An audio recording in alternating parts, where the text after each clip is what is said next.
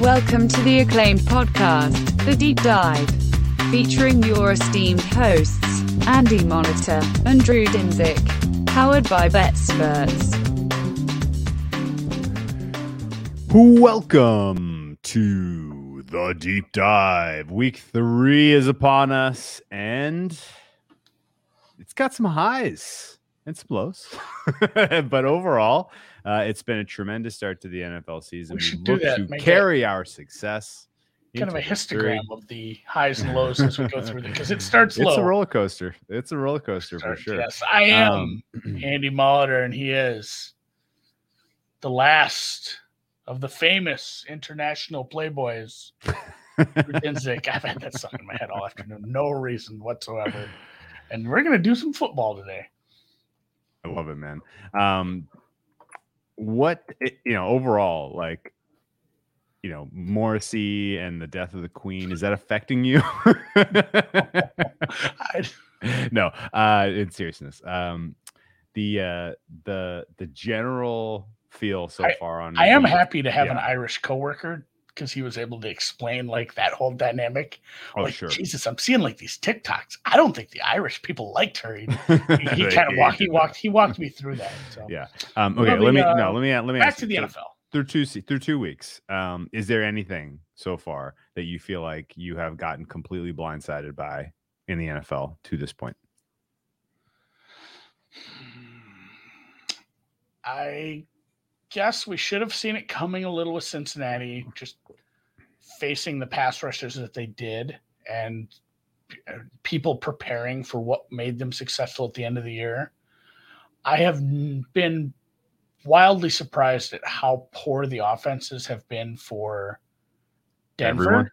Honestly, everyone. I brought that up in the chat. I said I'd like to look at the average EPA per play of the offenses through 2 weeks last year, the year before, and then compare it. I feel like, and totals are down. So I mean, it's when I go look at it, we're going to see there's going to be a bump down compared to last year. But overall, just a couple of teams, especially like Denver, I expected them to. I don't know what I expected. It's tough with a new coach, but he came from a place that had some fun offensive schemes. I haven't seen that. We weren't high on Matt Canada, but I didn't think it would get this bad. I'm very surprised at how poor that's been. And then, I don't know, maybe Wentz being halfway serviceable. Yeah. Tua has been a nice surprise if you like Miami. Mostly just in general, like there's been like 7 offenses that I'm downgrading more. Usually it's kind of like a stasis, and it's not a zero-sum game, but I feel like in general, on average, if you go through like a 4-week sample, I've probably downgraded as many offenses as I've upgraded. That is not the case in these 2 weeks. I have downgraded 2 to 1. At least a factor of 2 as far as how many offenses I've downgraded compared to ones name me some offenses you've upgraded. Atlanta slightly. Oh yeah, it's a good one. Jags a little. Eagles. I had Eagles. I was low on Ravens. I've had to upgrade them. Yep, but I could name like 12 teams I've had to downgrade. Yeah. It's been as much as we talk about like, oh, Rod, nice league, Roger, and as they make these rules for offenses, and it's not the rules, it's not the state of the league. Honestly, it's some of these offensive coordinators. I mean, they are embarrassing themselves as they just piss their pants on national TV week in, week out right now. Matt Canada, go Hackett. You can go. Everybody who lives in Seattle, go. This is crazy because we're not that many years removed from totals like creeping up to 51. And the total average points scored through 2 weeks is less than 43 per game right now, which is paltry. There's been no weather. There really is no excuse for this. There's been some injuries, but not enough to account for this big of a disconnect between scoring and expectation. We came into the season, the average total for a game across the season-long stuff from Superbook was 46, and we're averaging 42.8 or something. It's weird. I would certainly expect from this point forward, there should be some correction to the good offensively. Maybe like at some point things are gonna gel, click, something. Because if you look at the last handful of drafts, there's been a ton of good young offensive players that have entered the league, not just quarterbacks, but wide receivers, tight ends, linemen, and not a ton of like especially standout players defensively. Micah Parsons is kind of the only guy that comes to mind. So it's the balance should be shifting to good offense, and we're just not seeing it. A lot of defensive backs who they have high hopes for eventually, and like a lot of the actual edge rushers. It seems like there hasn't been a guy that popped off. Parsons wasn't really drafted as an edge rusher. Sure. It was odd that's how it turned out. And honestly, he's all over the field. But yeah, some of the guys, the true edge rushers that have been drafted, some of the linebackers that have been drafted have not really. I mean, just think about basically anyone Arizona drafted for like 3 years hasn't panned out. Yeah. Some of the linebackers we've seen, even up in Pittsburgh. Yeah, I would also. The only explanation that I can entertain at all for why we're seeing what we're seeing, because there's been, similarly a ton of just guys on the injury report, which we don't usually see this early in the season if it's not something serious. There's a realistic possibility that league wide, there's more of a sentiment of treating this like an extended preseason still. Yeah, Ben Verone in the chat here is kind of pointing out a lot of quarterbacks playing. A lot did, yeah. Bupkis in the preseason, only having 3 preseason games. And not only that, but we've seen it for 15 years. Yeah. The most successful franchise of this millennium has treated the first 3 or 4 weeks like a preseason, got things figured out, and then gone on and, made the playoffs, won a bunch of Super Bowls. Yeah. And maybe that's not what you should be doing. It's a copycat league. You can't copy everything. It's hard to copy that because you can't just copy that and automatically get to play the AFC East every year too. Yeah. It's not gonna work if you're in the AFC West. So I would also one other thing that I would like your opinion on. Extended preseason feel is real, I think. Rust, all that shit.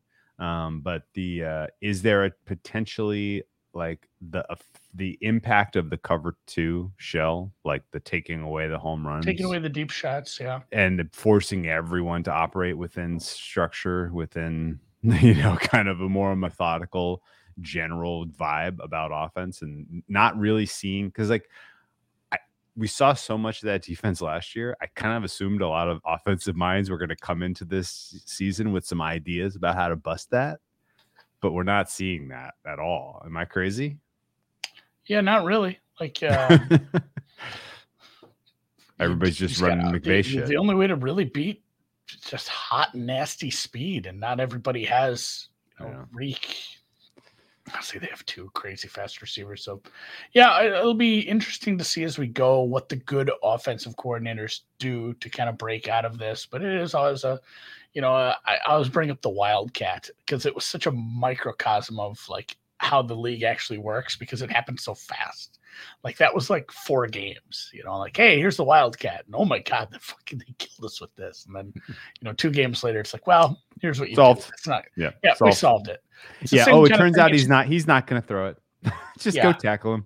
Basically, like he'll never throw it. You don't have to worry about that. Or even RPOs. Like RPOs aren't solved, but defenses have adjusted to it. It's always a chess match, and sometimes it just takes longer. It takes longer for one side to solve. In the spirit of a chess match, let's break down Thursday Night Football, where we have 2 of the grandmasters. I thought Jacoby you were going to Brissett. That story cannot get enough of that. Holy shit!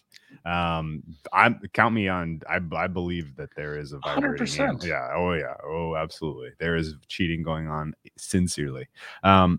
Let's talk about the Grandmasters, Mitch Trubisky versus Jacoby Brissett in Cleveland in nasty weather on a short week. A Steelers team whose defense has been on the field for a million minutes in 2 through 2 games and has suffered massive, meaningful injuries already. This is largely influenced a move in favor of the Browns, in my opinion. This is kind of people still saying that the Steelers defense has not been properly downgraded in the absence of their most important piece. This total, on the other hand, is down to 38.5, not because the defenses are going to expected to show out here, but because this weather is going to be a factor. We are going to see 15 to 20 mile an hour winds, 35 mile an hour gusts. If there's one stadium in the NFL where wind tends to be accentuated in terms of impact on scoring, it's here. So this is going to be a pretty wild, pretty gross one. I haven't made any play on this game. I don't think I'm going to play it until halftime, if then. What is your read on the Steelers and the Brownies? I mean, for sure, this total probably deserved to come down without the weather. Just probably just because the offenses. The Steelers' offense is really, really poor. And the Browns have proven, even with their good run game, to be kind of a slower plodding offense. You put up a bunch on the Jets, but this is a tougher test too. Like, I get this total being at 40, and then yes, it's going to drop. And so the stadium doesn't sit like east-west, where you'd get the crosswinds, but the winds in Cleveland, if they're coming off the lake, it is sitting like, if they're coming off the lake, it's just going to be straight crosswinds, which can be nasty if it gets to be. I mean, go back and watch that Raiders-Browns game from a couple of years ago. So there's one every year. Yeah. Don't go watch it. It's horrible. Horrible. And, instead, go hit the thumbs up button. That would be much better. That would make me much happier. But yeah, this total is crazy low. But I'm not betting it over just out of principle or anything. That the wind is high. Mitch Trubisky has proven that he's not willing to do much risky stuff. I worry about him, like where his head is at. If he's like, this is my last chance, I just can't screw it up. Like, I don't know if he feels, because he seems like he's very much not willing to make risky plays. And I don't know if that's something, I've lost a job before. I was a backup. I want to be a starter again. And he's just really risk averse now. And I looked at it, and then I watched a little of the last two games, and it's like, it might just be Matt Canada's offense. It's just, this is what they're calling. They're not very creative. The offensive line is so bad that it's not like if you were running the most creative system of all time, it was going to make that much of a difference, would it? So yeah, it's not creative. They have a bad offensive line. They have a poor quarterback. Their running back is dinged up, and they've been put in the kind of game states where they're not down by a bunch, or even in the first game they were leading. They're in a game state where slow offense isn't going to be the end of you. So this is going to be horrible. This is a horrible, horrible game. Like, we always complain about the Jags-Titans Thursday night games. This could eclipse anything we've seen in the mustard yellow fucking color rush games. I'm not betting this. I hate to lean Browns, but what about because it's a road divisional favorite? Like, what world am I betting that? No. It's in Cleveland. But it's in Cleveland. They clearly are a much better team on offense, even with Jacoby Brissett.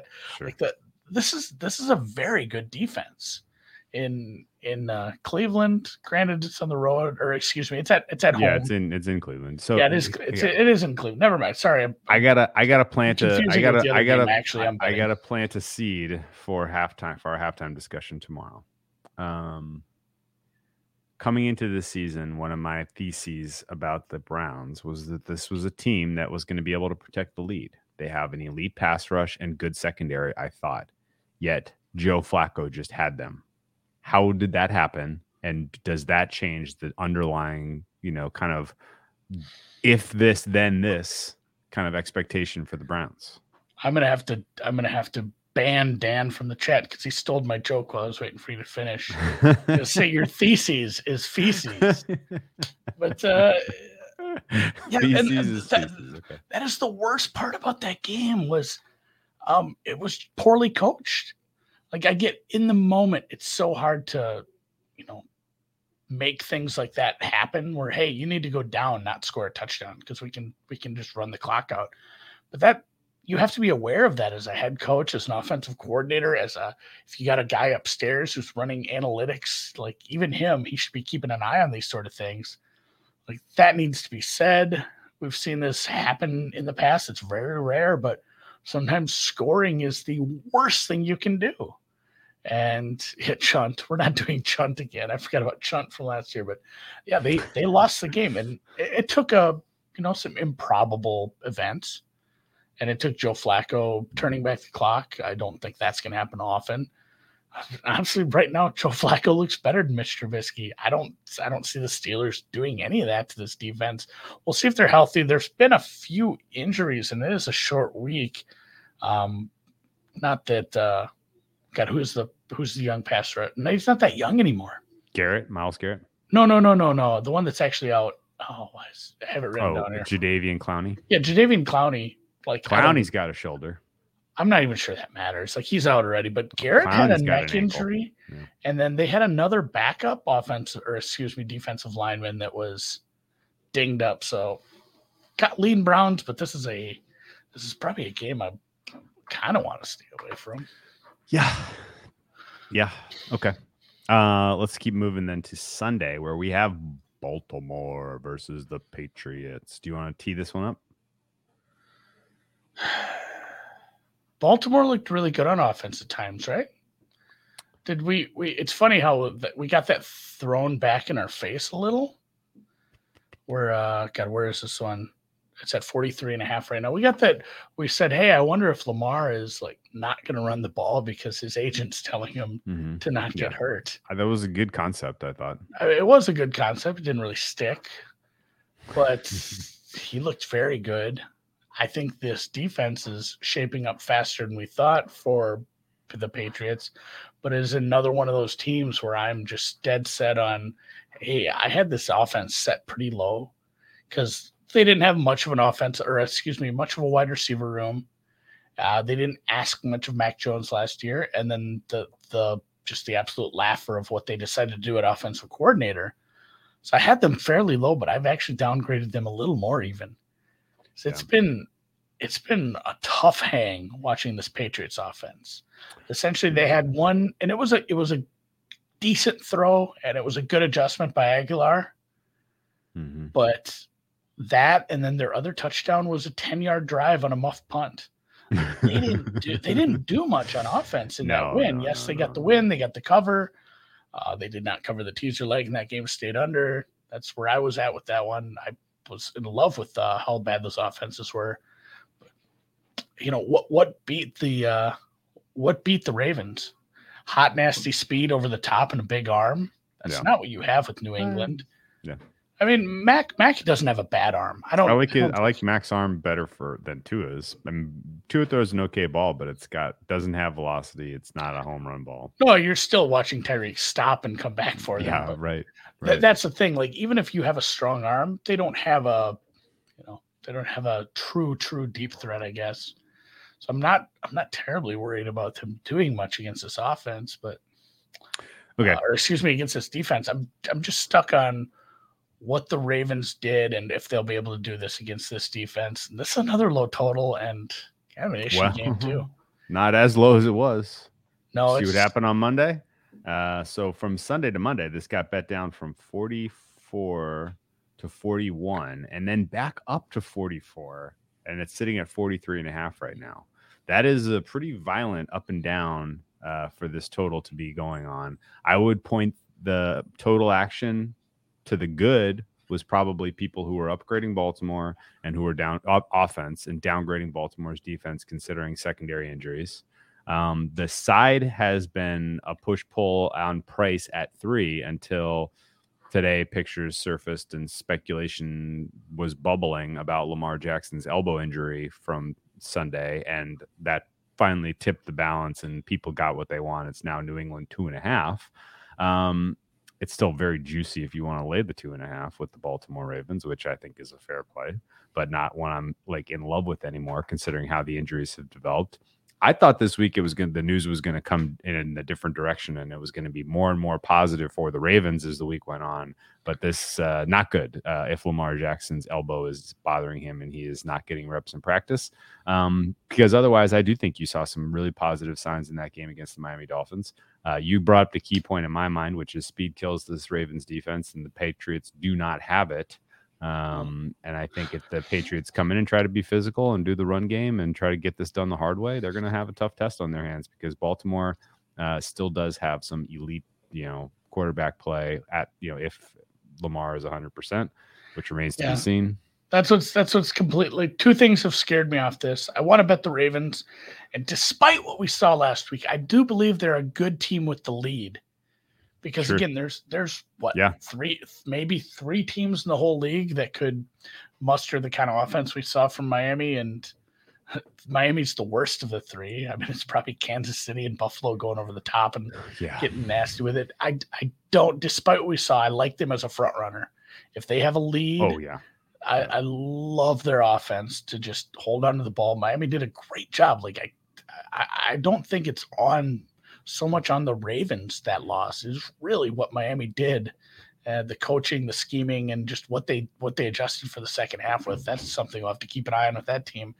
But part of the reason we bet Miami was multiple cornerback injuries, and not everything there. It's not like they're all magically healed right now. They're still dealing with injuries in the secondary. So that's a problem, because one of their, a weakness of New England is the passing offense. And if they're going to have an easier time, that's bad. And then also Lamar Jackson didn't even throw the ball today because his arm was in his sleeve and he's maybe injured. In what world am I betting on that, where your quarterback is maybe hurt and your secondary is still dinged up? Yeah, not good. I can't really make a case for the Patriots. Yeah. And also there is a angle around a Patriots teaser. Yeah. It's a home teaser. I don't hate it because the total's low, but again, I'm pretty nervous if the Patriots are down 10.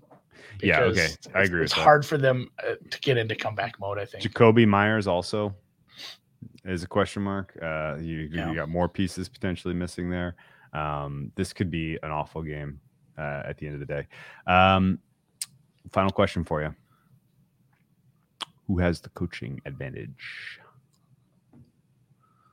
Overall staff, Ravens. Yeah. Which is in general, Harbaugh he's had it. He's had Belichick's number for a while. Yeah, no, Belichick surely. Belichick's fastball is so slow right now that we are worried about him going on and getting Tommy John. Like those are the stats we're looking at for Belichick's fastball right now. Like he may need to just transition to a knuckleball pitcher. Yes, he's at that stage in my mind. If Belichick comes out with the all-world game plan and the offense finally wakes the fuck up, then I'll take my loss. But I laid the points with the Ravens. Don't love it. Not my favorite look of the week, but I'm holding on to that one. I'm assuming you laid it before we had the Lamar news today. -3 +100, yeah. Yeah. I mean, hopefully for your sake and for the league, I hate to see quarterbacks get injured. Yes. Hopefully Lamar is just taking it easy on that arm. Precautionary, hopefully. I'll set the table for the game of the morning. I'll blow the whistle. Two teams that are undefeated are going head-to-head in division. And it is our beautiful Bills up against the magnificent Miami Dolphins.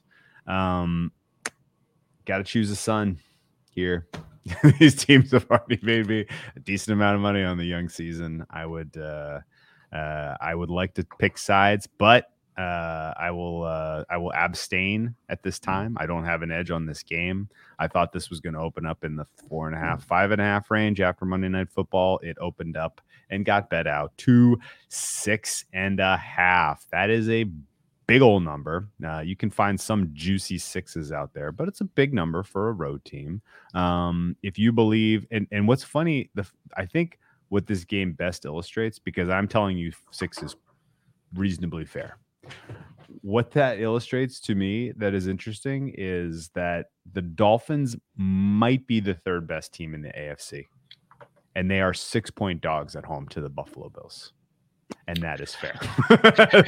that is unbelievable. I have the numbers. Yeah. I have it too big. Bills on a short week as well. And that's why I think if this was neutral rest and also, so if this was neutral rest in November, this is a fair number. Yeah. But it's still early season swamp ass Miami. Yeah. It is still a short week for the Bills. This is too big. Yeah. I make this like 5.5, maybe even less. I'm still not betting them. Yeah. Christopher. Again, the Bills are not a team that like when they play with it, when they have an 8-point lead, they just let's feed Zach Moss. Yeah. They are just, it's the same offense no matter what the game state is. It's wild. It's like they don't know what the score is ever. They just run the same, which is probably, honestly, that's probably best case scenario for any team. Hey, let's just do what we do best all the time. Yeah. And I mean, at certain points, what they do best is take Josh Allen out because the score was so hilarious. I don't know if we see a beatdown like that, but they are a front runner team where, oh no, we're down by 3 scores. Like, you're not getting inside that number now because every touchdown you score, they're going to score like 0.8 touchdowns. It seems like they just go knock for knock when you start getting into comeback mode because they're not just, oh, let's take 4 minutes off the clock, right. Get 2 first downs and punt it back to them. Let's go do a touchdown drive. Again. Another touchdown drive. Ready to go. So it is. If this gets to 7, I might just have to do it, which sucks. Wow. Okay. But 7's too much, right? It is. Yeah, it's too big. Christopher Davis has asked, are the Bills ready for the Miami Heat? I would make the Bills minus 42-ish over the Miami Heat. Yeah, Jimmy Butler on Diggs, that's not going to work. I mean, they could. They would put up a better fight than the Titans, right? It depends on I guess if Jimmy is healthy or not. No, realistically, the heat is going to be a factor, I'm sure, but the weather also is driving this total down. We got a hurricane coming through Bermuda right now. Like, I wonder if you can start. It's going to be tropical depression crap. Yeah, I think I think what I am seeing from the most reliable weather sources says first half should be dry, second half is going to be a little sloppy. I don't know about the wind necessarily, but usually with just tropical depressions, winds come with the rain, and the rain tends to be pretty aggressive. And it may not be as big of a deal, the heat, because they won't be in the sun, but it could get sloppy, which is pushing this total down.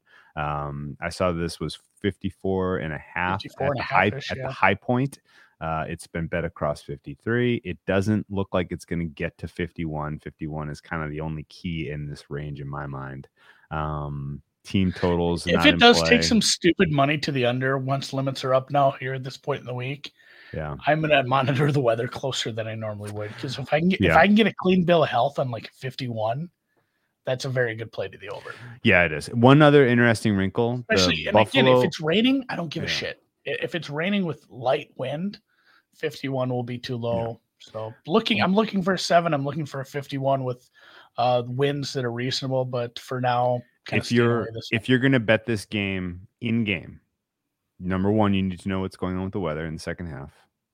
Mm-hmm. Number 2, McDaniel is running the most innovative stuff going right now. You go look at Dr. Eager's principal components of offense chart. Mm-hmm. He stands alone. Everybody else is copying in some way, shape, or form McVay, or they're running 1990s NFL garbage. Blame Canada. Yeah. So McDaniel, last year the Buffalo Bills and Les Frazier defensively had just an absolute A+ game plan to shut down what Miami wanted to do. Like, they embarrassed them. I think one game, Tua got hurt, and it was a Brissett show, but they got shut out, I think. And the second game, they scored like 11, and that was all Tua. So they had the recipe for how they wanted to stop the old Miami. I don't know that they have enough time on a short week to figure out how to change and tweak their defense to defend Miami this week.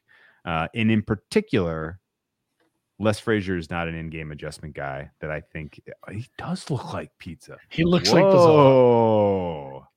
Which he's not going to for much longer because he's going to get some sun down there in Miami, and Pizzola hasn't touched grass in a long time. That's a good point. That's a good point. No, like if McDaniel, it's winter in Canada. If McDaniel has a plan that is working against what Les Frazier wants to do defensively, I don't see that stopping in game. Right. No, so and again, yeah. What we touched on when we were starting to talk about the Baltimore game, second half adjustments. Yeah, it's there. Yeah. He's a smart cookie. Yeah. Yeah, absolutely. Absolutely. So Miami second half blindly. We're not even going to do a show. Kind of feels like it. Oh, it's not a primetime game. Never. course we're not doing it, Joe. Especially because of the Bills now 2 games in a row just absolutely murking their opponents in the second half of primetime games. You're probably going to get a pretty favorable second half Miami price. Let's move on to a game I did bet. And the market is with me at long last. This is one of my few market winners of the early part of the week. Which do tell, because I've bet this game overall. And we did not talk about this game. I laid it with the Bengals. This is it. This is it. Fool's gold. The Jets got that win last week. What price you get? I sold 5.5. It's going to be a 4 or 5. I was going to say I sold the 5 minus. I sold it to 5.5. I will tell you what I bet it. I sold it to 5.5 because the dead zone doesn't mean anything to me. Yeah. I think they win by a touchdown. I didn't love the price at 5.5. For some reason, the juice wasn't sitting well with my brain, even though it's not it's not an important move. But this is funny. We haven't talked a ton this week. I'm at 5.5 plus 101. Yeah, I'm at 5 minus 05. We both independently bet this. We both sold, and I mean, you start. Let's hear why you're betting against the hottest quarterback in Meadowlands at home. Yeah, coming off a crazy win against the coldest team. Regression, growth. Ugh. Yeah. What do your numbers make this just real quick? Like 7. 7. Yeah. Yeah. That's why I bet it. That's why I sold it. Some of the things that have really, really, really given the Bengals a hard time to this point in this, because the Bengals week 1 loss, I hang entirely on rust. Their week 2 loss, I think they took their opponent a little lightly, and their opponent came to play.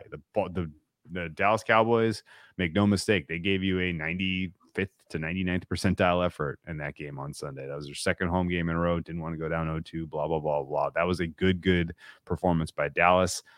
Cincinnati is still kind of sleepwalking a little bit, but 0-2 is a great way to wake the fuck up. And they get a very decent opponent to do that. The Jets, in my opinion, Flacco is not the second coming of the late career surge that we have seen from other quarterbacks in the NFL. I think he is who he thinks he is, and he had a great game on Sunday. Congratulations! I think the next games and the next game that we see him before Wilson comes back are probably bet against spots. A lot of those young players, feeling themselves after a big comeback win against the Browns, can't expect them to come back with the same focus in terms of preparation this week. Meanwhile, the Bengals in general, there are easy, straightforward things for them to fix. If they don't get it fixed, then last time I bet these guys for a while, in general, Zach Taylor is the root of most of the problems that I see with the Bengals, but Joe Burrow deserves a ton of the blame. He is holding onto the ball for far too long. The Jets off D-line in general, their pass rush in general doesn't scare me as much as what Micah Parsons brought to the table, as much as what TJ Watt brought to the table. If the Jets somehow sign the ghost of TJ Watt, then I will change my opinion. But I don't think the pass rush is going to be as disruptive in this game. And the biggest mismatch of all, Ja'Marr Chase, that wide receiver core against the Jets secondary that can be beat the fuck up. The Jets secondary has not been tested this year. You've seen them face Baltimore and you've seen them face Cleveland. You know what those two teams lack?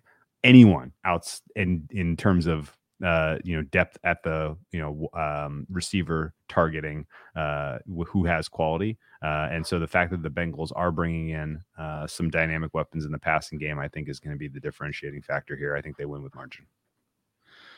Yeah, I mean, you've said most of what my argument is. I bet this as well. And really, the biggest thing was, we saw TJ Watt and the rest of that, that front seven.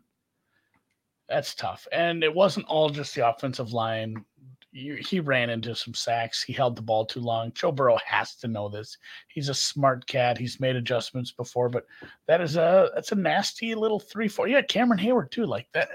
Maybe he doesn't get enough. Maybe he will now because of the fact that he's the guy. But same thing with Dallas. You got a bunch of decent players up front, and then he got Micah Parsons anchoring the whole thing, and that's scary. And now we run into a Jets team who is 29th or 30th, I can't remember, in the league in pass rush win rate, just individually. So you're going from some top, like your main weakness is your offensive line and your quarterback running into sacks. Now you're going against a pass rush that is bottom 3 in the league at win rate up front. You're going up against a secondary who can absolutely be beat. You have a really good 1-2-3 at wide receiver, and you know what's wrong. And you're in, this is really qualitative, but it happens. Like, this is the same in the NBA, and we joke about this in the NBA chat. Like, well, they don't want to go 0-3. They don't want to go down 0-2, but you do see teams play differently when they are down 0-2 in a playoff series. The rotations are different. They're going to be it forces you to use something in your. You have to self scout. It's almost like the thing we talk about with these teams that have been good for a year or two, really good, like gone to the playoffs, gone to the Super Bowl. We say, like, hey, do they not want to put everything on film because they know, like, I'm going to be a top 3 seed. I might see this team again in the playoffs. We don't need to put it all on film. We don't need to leave it all out there. It's the opposite of that. You can't fucking worry about that when you're 0-2. You're bringing the good playbook, and this offense should be just fine against the Jets. And yeah, I laid the 5 here. I'm excited for this team to get back on the right track.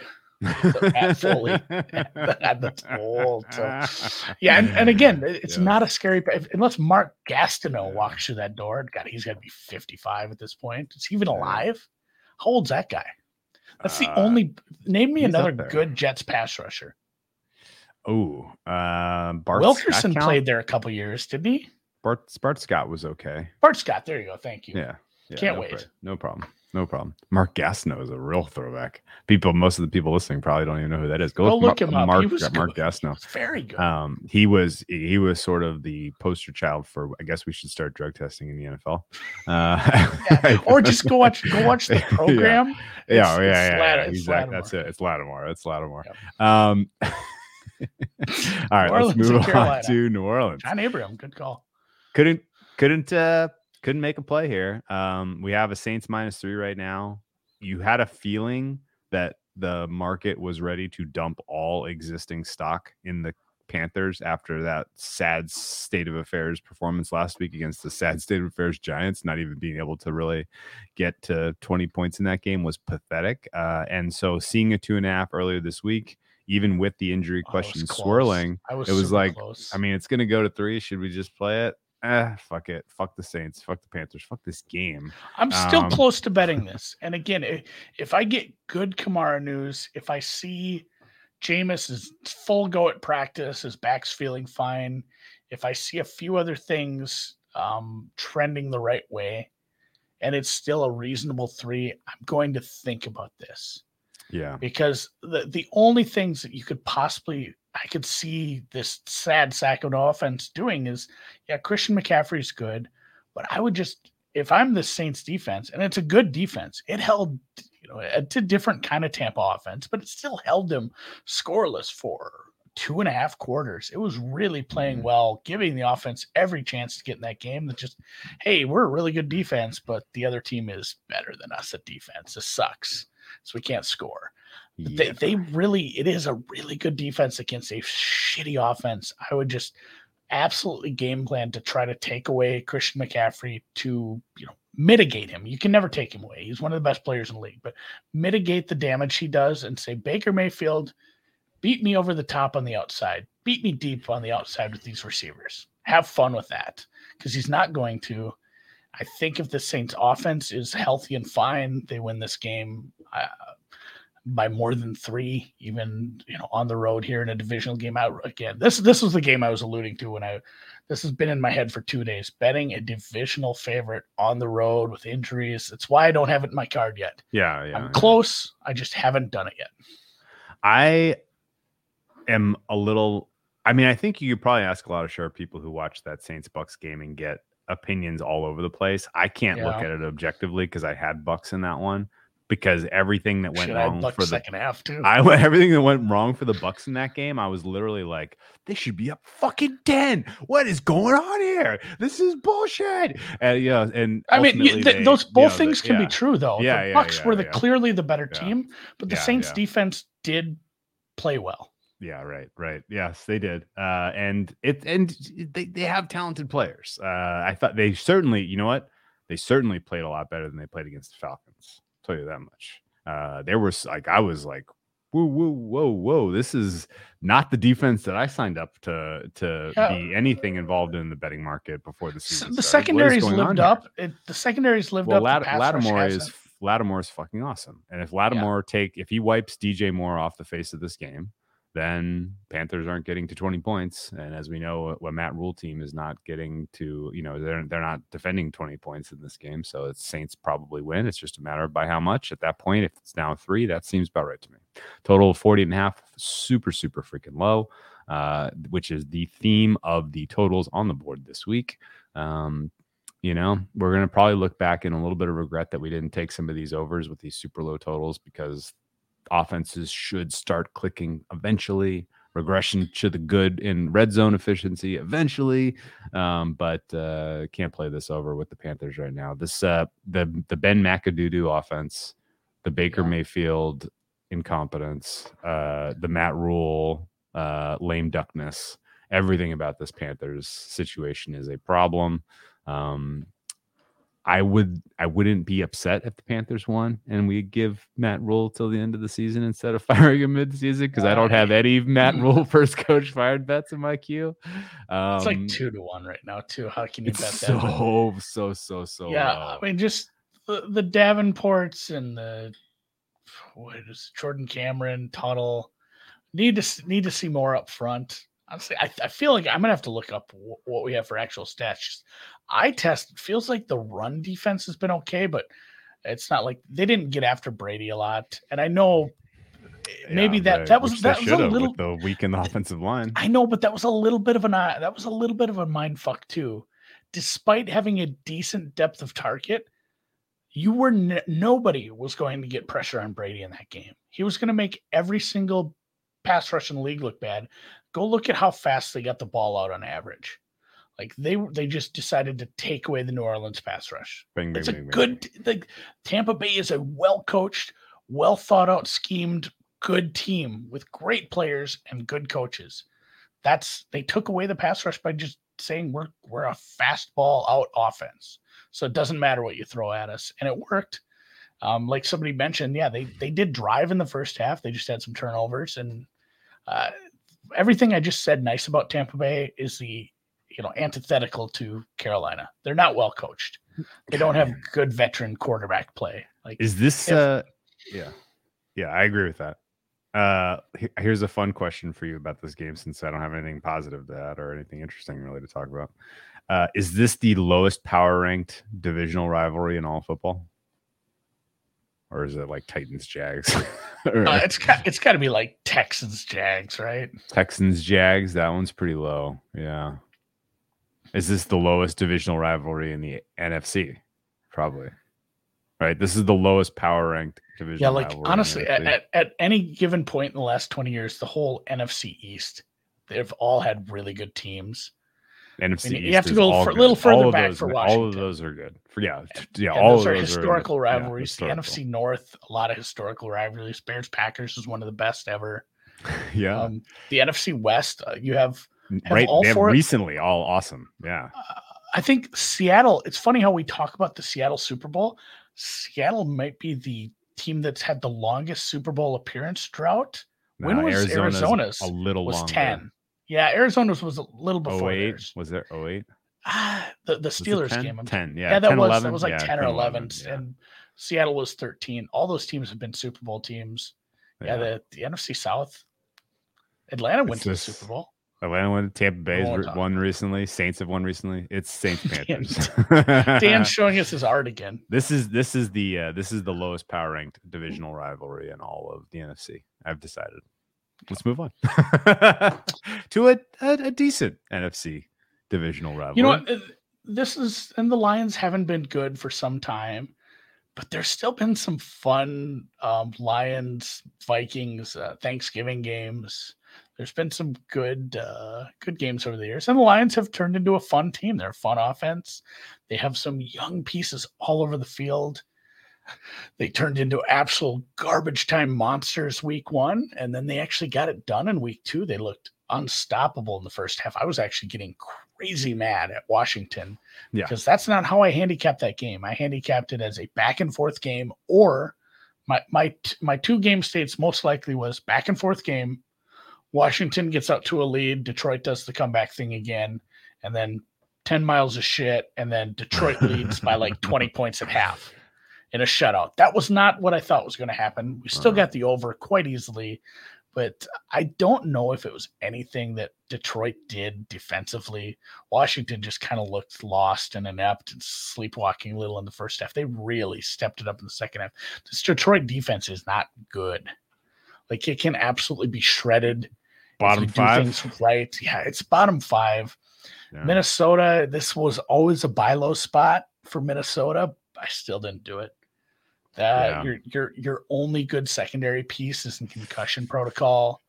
Cousins is in a spot where he's throwing horrible balls at time. I don't fully buy into the primetime thing. It just, you know what? A lot of those primetime games were against good teams. It's not Kirk Cousins in primetime. It's Kirk Cousins against teams with a pulse. So maybe this isn't a team with a pulse, but you know what? You know what makes the pulse? The heart. This team's got heart. So I don't know what I make this game. I make this game like 6.5. So yeah, I'm at 6.5 as well. I'm not gonna bet it though. I don't trust, and I don't trust what we've seen of Kevin O'Connell yet. Yeah, he's not been exciting for anybody here. I will tell you the reason. I'll tell you the reason. A lot of first down runs, buddy. I'll tell you the reason why I passed, and it's pretty straightforward actually. The Viking. This is a Vikings or pass game. Make no mistake. Or the over on Sunday. Congrats to anyone who took that 51. You got a good number. Yeah, you got a great number. Good job. Good job by you. The look ahead was 7. That was a little rich in my mind because it was influenced by how amazing the Vikings did in week 1 against the Packers. And the Lions get an unexpected win. The Vikings look like dog shit in prime time. It reopens under a 6. So this is Vikings or pass.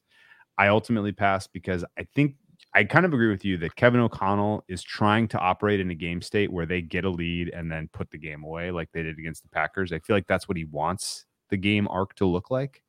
But the Lions offense is frisky enough in comeback mode that the back door is wide fucking open, like wide open. And there is kind of a bump in the distribution of outcomes where the Vikings just win this by 3, just like the Eagles did against the Lions, right? Like there's a big kind of real possibility that that's how this goes. And whether that's the Vikings winning by 3 because they have to close the door on the Lions, or the Lions close a double-digit gap and get within 3, couldn't tell you either way. But the Goff backdoor. That's yeah. He gets it. It's always going to keep me from laying a big price against these guys, even though their defense is fucking awful. It's so bad. Honestly, I don't understand why it's so bad. Both defenses have been pretty bad. And the highlight of Minnesota's defense is you have 2 good bookend pass rushers, but that's the best part about Detroit is their offensive line is good. So Detroit is able to probably take away the only good part of the Minnesota defense. Detroit scores this game. This over, maybe I regret it. I regret not betting this. I think probably we're going to get a live shot on it. We're going to get a live shot on it, I think. I wouldn't be surprised. And that's one of those things too. If this game is rolling like that and it's like 21-17 at half, I'm still just like, oh, we had a lot of points. I'm still be like, I'll take an over 28. Let's put it's not going to ultimately win, but for the secret pod play, let's put Vikings team total over in the consideration pile. Okay. How does that sound? Put a pin in it. Put a pin in that. Let's move on to KC at Indy. Ultimately, where I think the secret pod team total play is coming from. And real quick too, Dr. Avatar brings up not the greatest of injury reports coming out of the Motor City. Yeah. Some of it was just rest. I think Swift is fine, but there was a few other pieces that were they've been dinking around with their injury report all season already. 3 weeks in a row, it's been dinky dink. UNLV, I'm putting this guy on the board just because he's on Twitch. We don't get a lot in the Twitch crowd. Yeah. UNLV 94, go running Rebs. I love it, man. I got to go for sure today. I love it.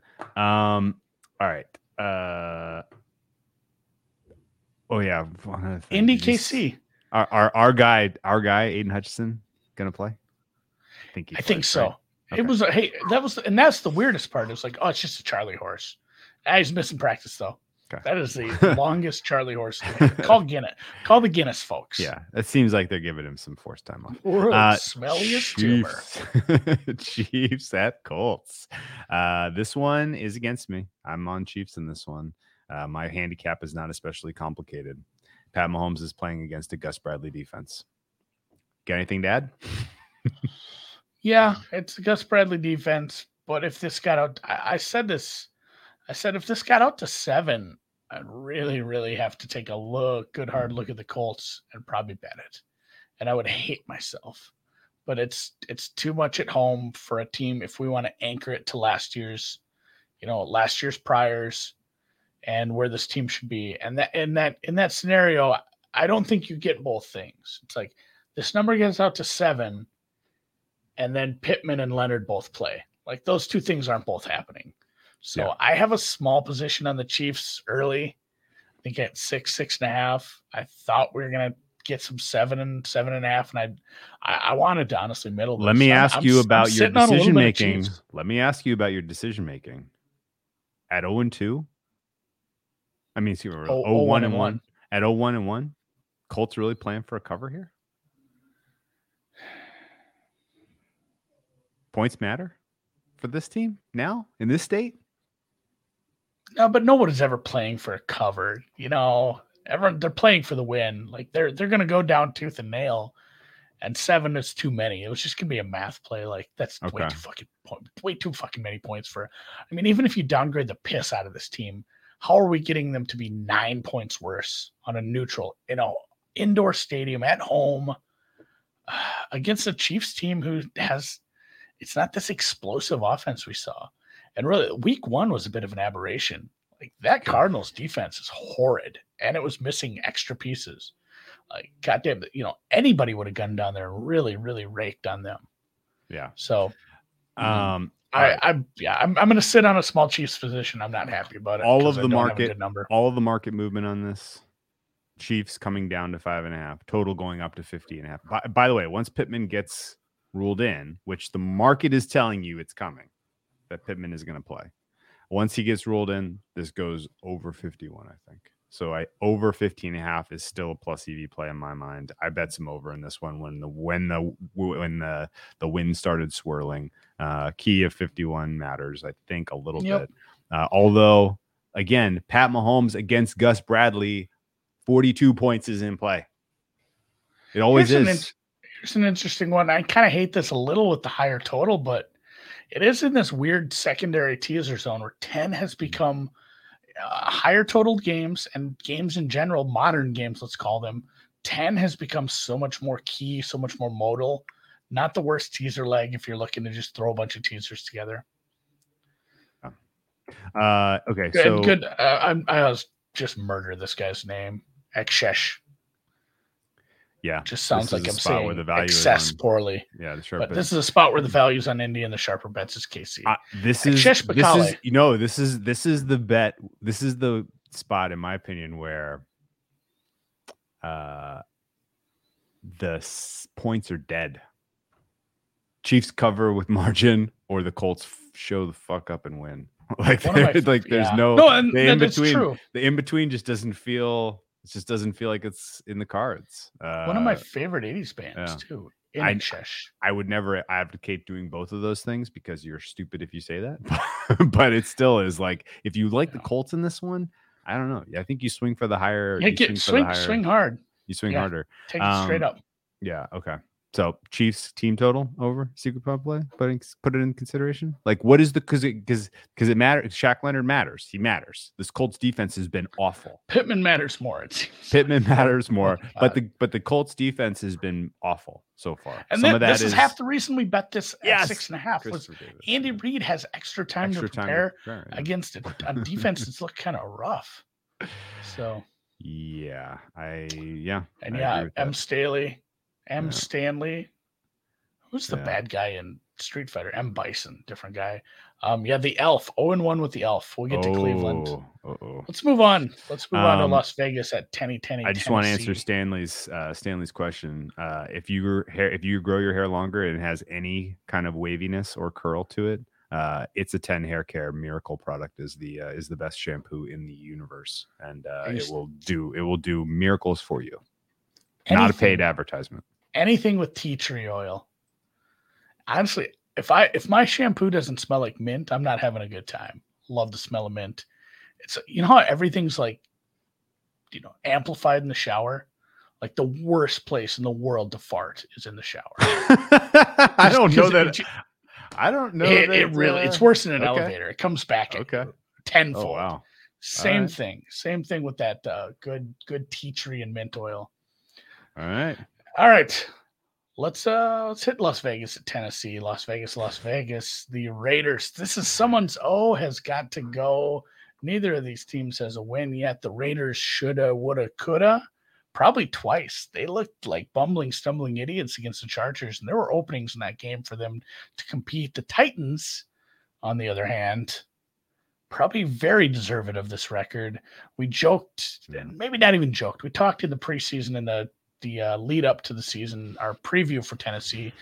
We mentioned this team amongst other teams where we said we're putting them in the category of, is this team sabotaging their quarterback by putting this roster together? And granted, they got a pretty good trade for AJ Brown. Like they got a good offer. It's hard to turn that down, but they didn't really do much to backfill. And to their credit, the draft pick has worked out well. Burks is good. Are we Dictures in the sour?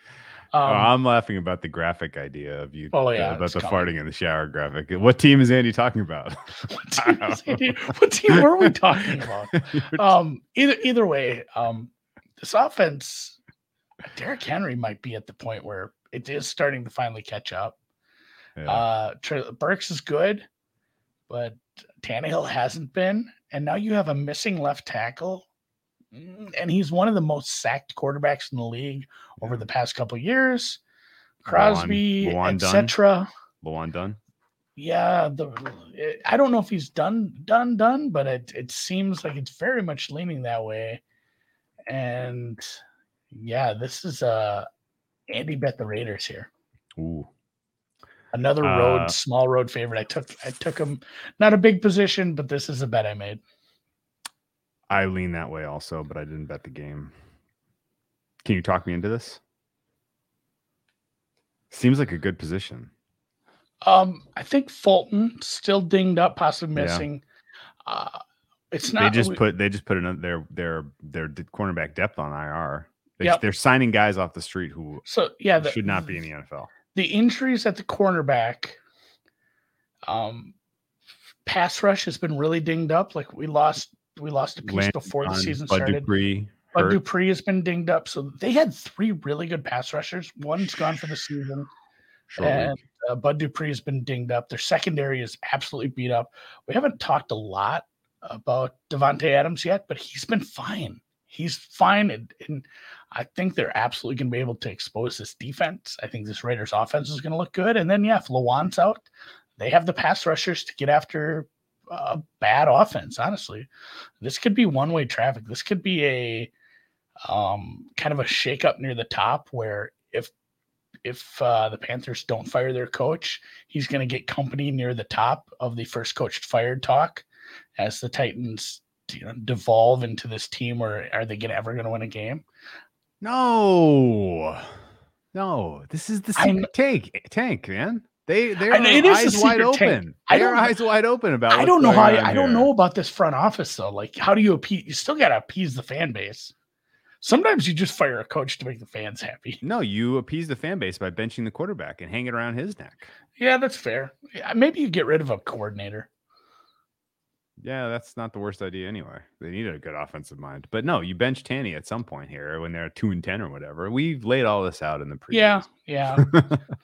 I think the Raiders is a good look. You can do multiple paths to appeasement. It can be a multi-level appeasement. Oh, we got rid of the quarterback. We got rid of the OC. We're going to fire the coach eventually. Yeah, this is a buy low on the Raiders, and this is a Titans secret tank going as planned. Yeah, that like last week was whatever. That's whatever. Like, that's fine. Lose that game. But week 1 was sad, honestly.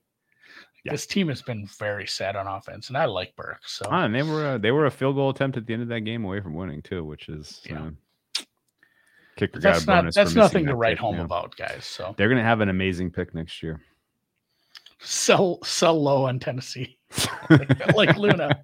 That's funny. Yeah, this is. Yeah, not great. All right, let's do an ad read and then let's talk about some more games. How about that? Oh, look, you're reminding me to do an ad read. As No House Advantage brings you this podcast today.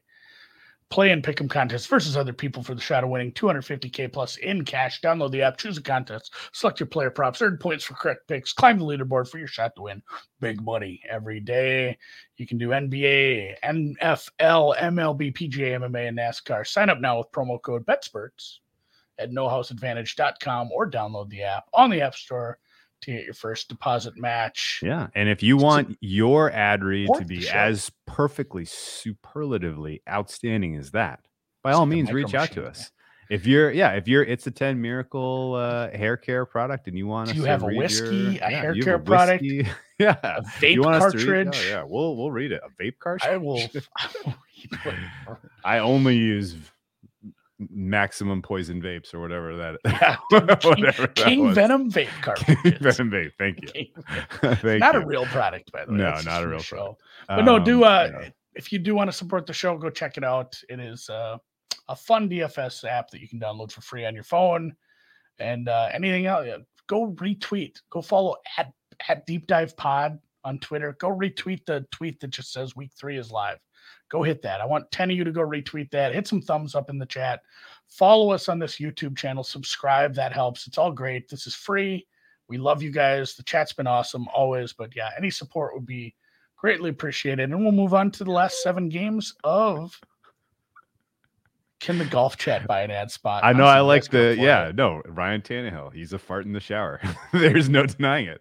The 2022 Ryan Tannehill campaign is a shower fart. I think we can all agree on that. Yeah. All right, let's move on. Philly at Washington. Sneaky fun game. Yeah, it is. Really fun one. I want your take on the Washington offense right now. Live motherfuckers. And it's kind of a live motherfuckers. And I bet this over 47.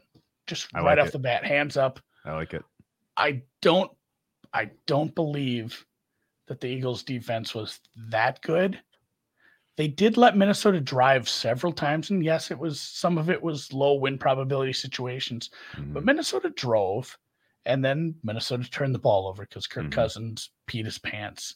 Classic. And the Commanders, it's still Wentz, and maybe Wentz throws a touchdown to the wrong team. That's good for this too. Yeah, maybe he does a left-handed safety, but I really don't know how I have this total below 49. I make this total 49. I did take an over 47 at looks like I got it at Bookmaker. Nope, low vig minus 105 yesterday. I think this is playable at 47.5, 48. Yeah, and there's 47s out there still if you want to shop. If you like it too. It is a squirrely ass offense. Their defense, bit of a liability, especially for a team like the Eagles, where I don't think their pass rush is going to get home a ton. Also, and when it does, it's going to cause them headaches. I wouldn't want to be flushing Hurts out of the pocket. He is nasty with the ball in his hands. No, this is Commanders or pass. This is over or pass. No doubt in my mind. Again, oh man, Xshesh is bringing up some freaking heat today. I agree with his point. I was going here. The Wentz's deep ball is solid. It's kind of fun. It's solid. And they're he's another got team that has a receivers that fun can, rookie. they have receivers that are legit. They can make those plays.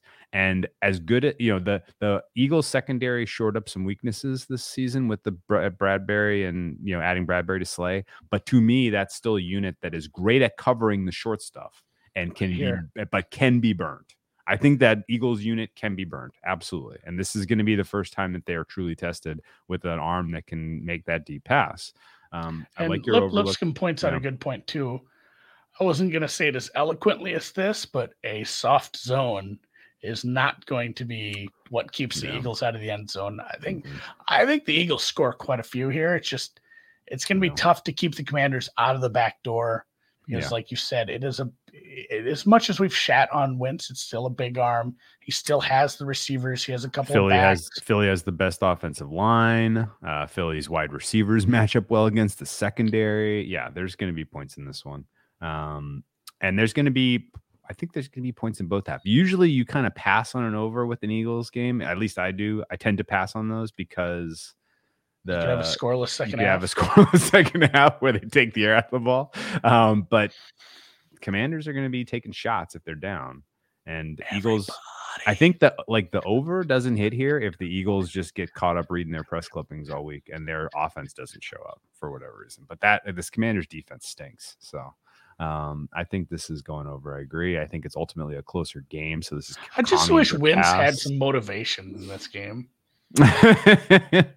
Oh, you know who else is motivated? Jalen Hurts. He's returning to the scene of the attempted murder where Dan Snyder tried to murder him with the stadium tried to kill him. Yeah, the stadium. Yeah, he the stadium became sentient to try to kill. Yeah,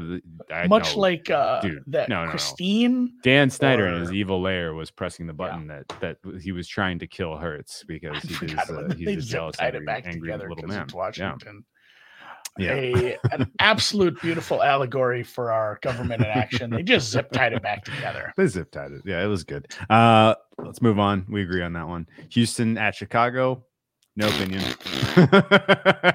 Wish I had 4 hands so I could give these teams 4 thumbs. Rather than break this game down because I have no opinion, I laugh at somebody's going to try to sell this game as a Lovie Smith revenge, returning to Chicago, blah blah blah. I will. If you had a team, I will make this. I will ask you this question rather than talk about this game. You ready? People are starting to feel like the way that the Chicago is dealing with their roster this offseason and the regular season. So I'm sorry, right in the middle of your thought. Shower fart game of the week. That might be a thing from here on out. That's the thing now. The Bears have been criticized for potentially just trying to sabotage Fields, right? Like what they're doing to him is egregious. And, and people are like implying that it's intentional, right? The Bears had no choice with the way that they had to handle this roster. It was so devoid of talent and they were so devoid of future resources. They had to strip down to the nuts and bolts here, the studs. They had to strip it down to the studs. I feel like they're penalized. They're hurting themselves from being able to evaluate Fields and his development. Surely they're slowing down his development. Surely, but I look at like what happened, and it's stupid to even think of like 3/4 of a game and making that mean anything about Dak Prescott. But it feels like Prescott got developed within the perfect possible situation. All pro offensive line. Lots and lots of skill position players, young, fresh-legged, good running back. Like he got developed into a quarterback in like the absolute best possible situation.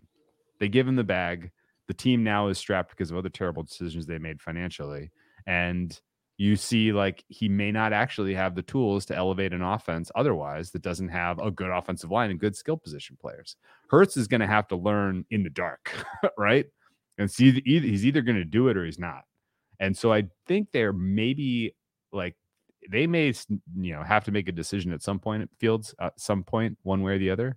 But I think developing him with no tools, no protection is he's going to have to learn the hard way. And as they, use the assets that they've cultivated to try to, put good pieces around him, it may work out still. So I think it's still way, way, way too early to kind of assume that the Bears are out on him. What is your feel about quarterback development on either end of the kind of poll there? It's so hard to. Again, I got mad because of the injury out in San Francisco. It's like, oh man, it sucks. We can't evaluate this guy because he's hurt all year. I feel like we're in the same spot with Fields. It's like, how am I supposed to evaluate this guy with coming in, trying to run a brand new offense, new coaching staff, and they've done nothing to address the offensive line and wide receiver deficiencies? How are we evaluating this guy when he has to play with, a bottom 5 offensive line, a bottom 5 passing game? And I mean, actually the running backs are kind of good. We saw some nice flashes from Montgomery. Herbert's not bad, but like this offense is just so bad around him. It's hard to evaluate him. I don't think they're out on him because why would you be? They have to be in the same boat as me, where they're just like, I don't know if this kid is good yet. We need to get some pieces around him to evaluate. And that's what pisses me off. It's not so much like, why do you hate Justin Fields? Like, why do you hate yourself, Halas Hall? Why don't you go do something? And I get it. You were in a weird spot with your cap and with the roster construction. Like, you couldn't do a ton, but now you've just bent yourself over essentially. Like, well, we don't know any more than you do because we didn't get to see him with any good pieces around. I don't think they're out because they're in a spot where they still have the rookie contract. And we've seen flashes of, nice decision-making when he pulls the ball down and he runs. I'd like to put him on the Eagles team. He might've had the same game Hurts did. Of course. Just get him some good weapons and very, very possible. So I don't think they're out on him. It sucks that they're going to wait another year to do it. But what do you, do you get what I'm saying? That there may be a hidden possible positive at the end of the rainbow here by forcing him to develop with nothing. No, yeah, I get that. Yeah. Hey, we're going to put you, I mean, it's like, there's probably another sport. It's like Navy SEAL training. We're going to put you in the worst possible Sure. situation and make you fight your way out of it and swim with your hands tied behind your back or whatever. Yeah. And if you can do it, if you can show any glimpses of doing it with this band of, I mean, it's like the chick on Bad News Bears. I mean, she was a really good pitcher, but the rest of the team sucked. She still brought that team to the championship. They drank some beers. Yeah. No, I mean, feel like Tatum O'Neal. If you're like a Brazilian soccer wonderkind in a village that doesn't have running water, but you learn to play soccer with a rolled up ball. Yeah. And then you're like, okay, here's a soccer ball kid. And then he's like, I'm the best in the world now. Like there's an arc potentially where if he can learn under these conditions, then as you start to add pieces, then it's like bang, bang, bang, like take off. Just right? Show me wax the car. Wow. All of a sudden he's just doing it like next year. It'll be fun because I have seen. I'm not out on him at all. I've seen things from Fields. I've seen positives. It's just this team is rostered poorly. Okay. Although I have seen some nice things from the front of this defense. Okay. Well, I'm rooting for another tie. Let's move on to Jacksonville. And this under is live. Yeah, it is. I agree. It's probably bettable. I'm not gonna. Jaguars are taking on the Chargers in the most interesting market of the week. It's finally back up at some of the market making shops. This has taken a while for people to kind of sift through the information. Justin Herbert, in my mind, is 75 to 80% chance to play based on what we saw today. He was doing some drills. Obviously, Chase Daniels took the reps with the ones. Justin Herbert's injury, a lot of Chargers Twitter was buzzing that he has played through ribs before. He got the shot and was fine. He actually played really well back in 2020. I think this is much more serious as far as injuries go. And I would expect that the Chargers, who are already handicapping themselves with their play calling, are going to tack even more conservative to keep Justin Herbert from an extended lengthy absence if this gets worse. Jaguars, on the other hand, are facing a very, very, very, very good defense. the Chargers defense was better than the points conceded against the Chiefs, because 7 of those points came from a pick six. Yeah, and they weren't allowed to run out on the field for that. They were they dropped 5, or they got flags and dropped 5 or 6 turnover worthy plays. This is going to make it tough for the Jaguars, at least a lot tougher than facing the likes of the Gus Bradley led Colts last week. This is an under in my mind, based on game state, potentially game plan, and in general, Jags running up against a good defense. Jags pass rush has finally shown life. I think that's worth keeping an eye on as well. Do you agree? And do you think 7 points is too many, considering the Chargers probably want to win this game like 13-10? Yeah, this is an absolute step up for the Jaguars. Obviously, this is one of the nastiest secondaries in the league, if not the nastiest. They have Pro Bowl, everybody who starts in the secondary, their ceiling is Pro Bowl, and their floor is, hey, you're going to get a call about, the Pro Bowl or All Pro Bowl to All Pro. That's your floor and ceiling for most of these guys. They're all ones. They're all very good. Derwin James is amazing. They've put together somehow a better pass rush against, I don't know how you feel about this offensive line. Kind of a take it or leave it. It depends what kind of offense they decide to run, because you can mitigate a pass rush if you do things like Tampa Bay did. We just talked about that. It is, it's a couple of good pass rushes. And yeah, I think if you're the Chargers, like you just said, and you got a quarterback who's got a hurt midsection because of the rib cartilage, the costal cartilage being dinged up, I am getting Eckler the ball as fast as fucking possible. I'm handing off a ton. I'm 3-step dropping. I'm hitting slot receivers. Like, I don't think you're going over the top. I don't want him sitting back there for 4 or 5 seconds while we have this Jaguars pass rush coming at him. Fuck that. Like, again, this is what did Dr. Eager call it?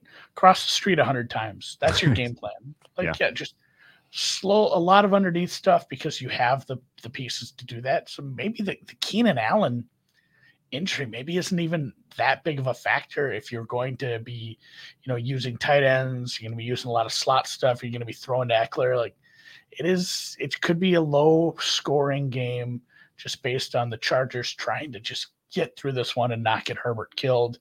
And the Jaguars are going to have their fucking hands full with this defense. Like, would you play an under if there was no Herbert injury?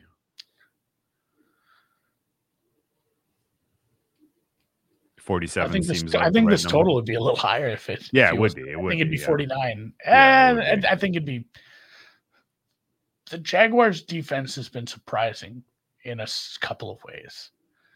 Maybe, but again, it's a home game indoors. If the Jaguars score more than 21, though, you'll be surprised, right? Yeah. Like, you'll be forced to really think about how to rate that offense if they score more than 21 against these Chargers, right? Yeah.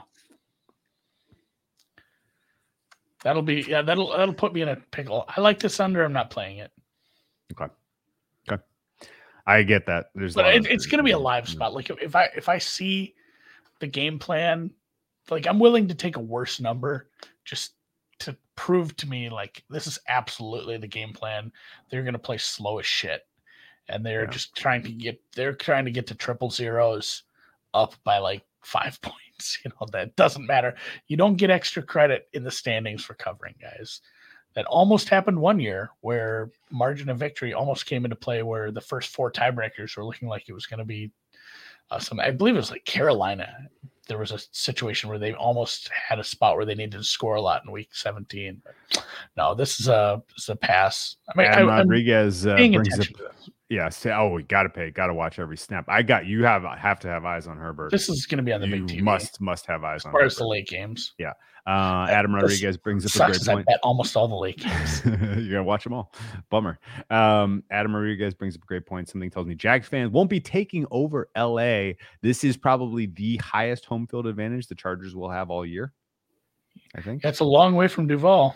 It is a long way from Duval, and there's just not a lot of Jacksonville people out here that I can tell you. Although it is going to be a beautiful Indian summer weekend in LA, and I think a lot of people may opt for beach over the traffic snarl around SoFi. Trip over your surfboard, you California douchebag. Is Peterson live for Coach of the Year? Asks XJesh. Yes, that is a dark horse that scares me. I'm really, really, really. I nailed the Coach of the Year market preseason and adding Sirianni last week.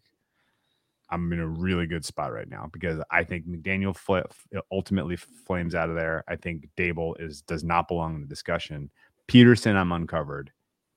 And if he really does turn around the Jags, if they win 12 games, he could be the spoiler. And I'm a little nervous. About that. He's the one guy that kind of spooks me that I'm uncovered on. Yeah. Let's look at Green Bay, Tampa Bay. Good game. We bet this on Sunday, and you can't get that number anymore. So I don't want to talk a ton about it, but 45 was much, much, much too high. We said it on the air, I believe. We said there's a possibility Mike Evans is suspended. That came to fruition. That probably is worth another point. This is dropped to 41.5, and there it sits, and that's probably the right number. Somebody pressed me on this game and said, if you had to bet a side, what would you bet? And it would probably be a plus. It would be a plus number on Green Bay, and I would not like it. Tease the Packers if you had to bet a side, right? I did tease the Packers. Okay. So I've bet this under, and I did tease the Packers with the next game on the slate with Atlanta. Just spoiler alert. This is a nice teaser spot for Green Bay. Tampa Bay is very good. This is a very good defense, but Green Bay in their own right has a very, very solid defense. It's coming together. They have a nice pass rush. Although I did talk about how Tampa Bay has been able to mitigate that with some of the play calling, but they also have a good secondary. I really think Tampa is going to struggle here. At the same time, their defense will just do the thing where they keep it in. They keep it in. They keep them in it. Yeah. That's my buddy used to say that when he'd get a new girlfriend, just gonna keep it in all weekend. Like, buddy, that's gross. Like, you have to. You're gross. Yeah. Shower. Yeah. But Green Bay, I think Tampa Bay's defense is gonna keep them in it. Super soaker. But getting a teaser leg here felt really nice with Green Bay. So I got a 7.5 mixed in with a Atlanta 8. It's my Stanford Wong, who, by the way, is a white guy. Leg of the week. Yeah, he is absolutely appropriating culture with that name change. Wasn't a big thing back then, but Stanford Wong, leg of the week, Packers plus 7.5. This is going to be a game where neither team hits 20, I believe. Yeah. And it's going to be awful hard for Green Bay to fall behind by more than 7 or 8 points. So hopefully we can get that one home 2 ways from Sunday. And what are you going to be looking for here? I'm going to be more intent on watching what Green Bay does on offense. God, yeah. Oh, yeah. The big matchup of interest here is Buccaneers defense versus Packers offense. 2 years ago, regular season matchup, Packers came in white hot. Buccaneers absolutely just blew doors off in Tampa. Rodgers looked like he had never taken a football snap or made a drop back pass in his life. It was like a weird lopsided performance from them. I think 2 pick sixes from the Bucs in that game. That was Bucs at full strength defense. I think they are not at full strength anymore because freaking Akeem Hicks got hurt. Sure. And that is another reason. It's another reason why I lean towards Green Bay. Yeah. If they are successful, I don't think it's going to be deep. I don't think it's going to be down the sidelines. I think it's going to be with their 2 amazing running backs, and that makes that even easier. Green Bay long sustained drives where they're knocking off nice 3-4 yard carries, short passes to the running backs.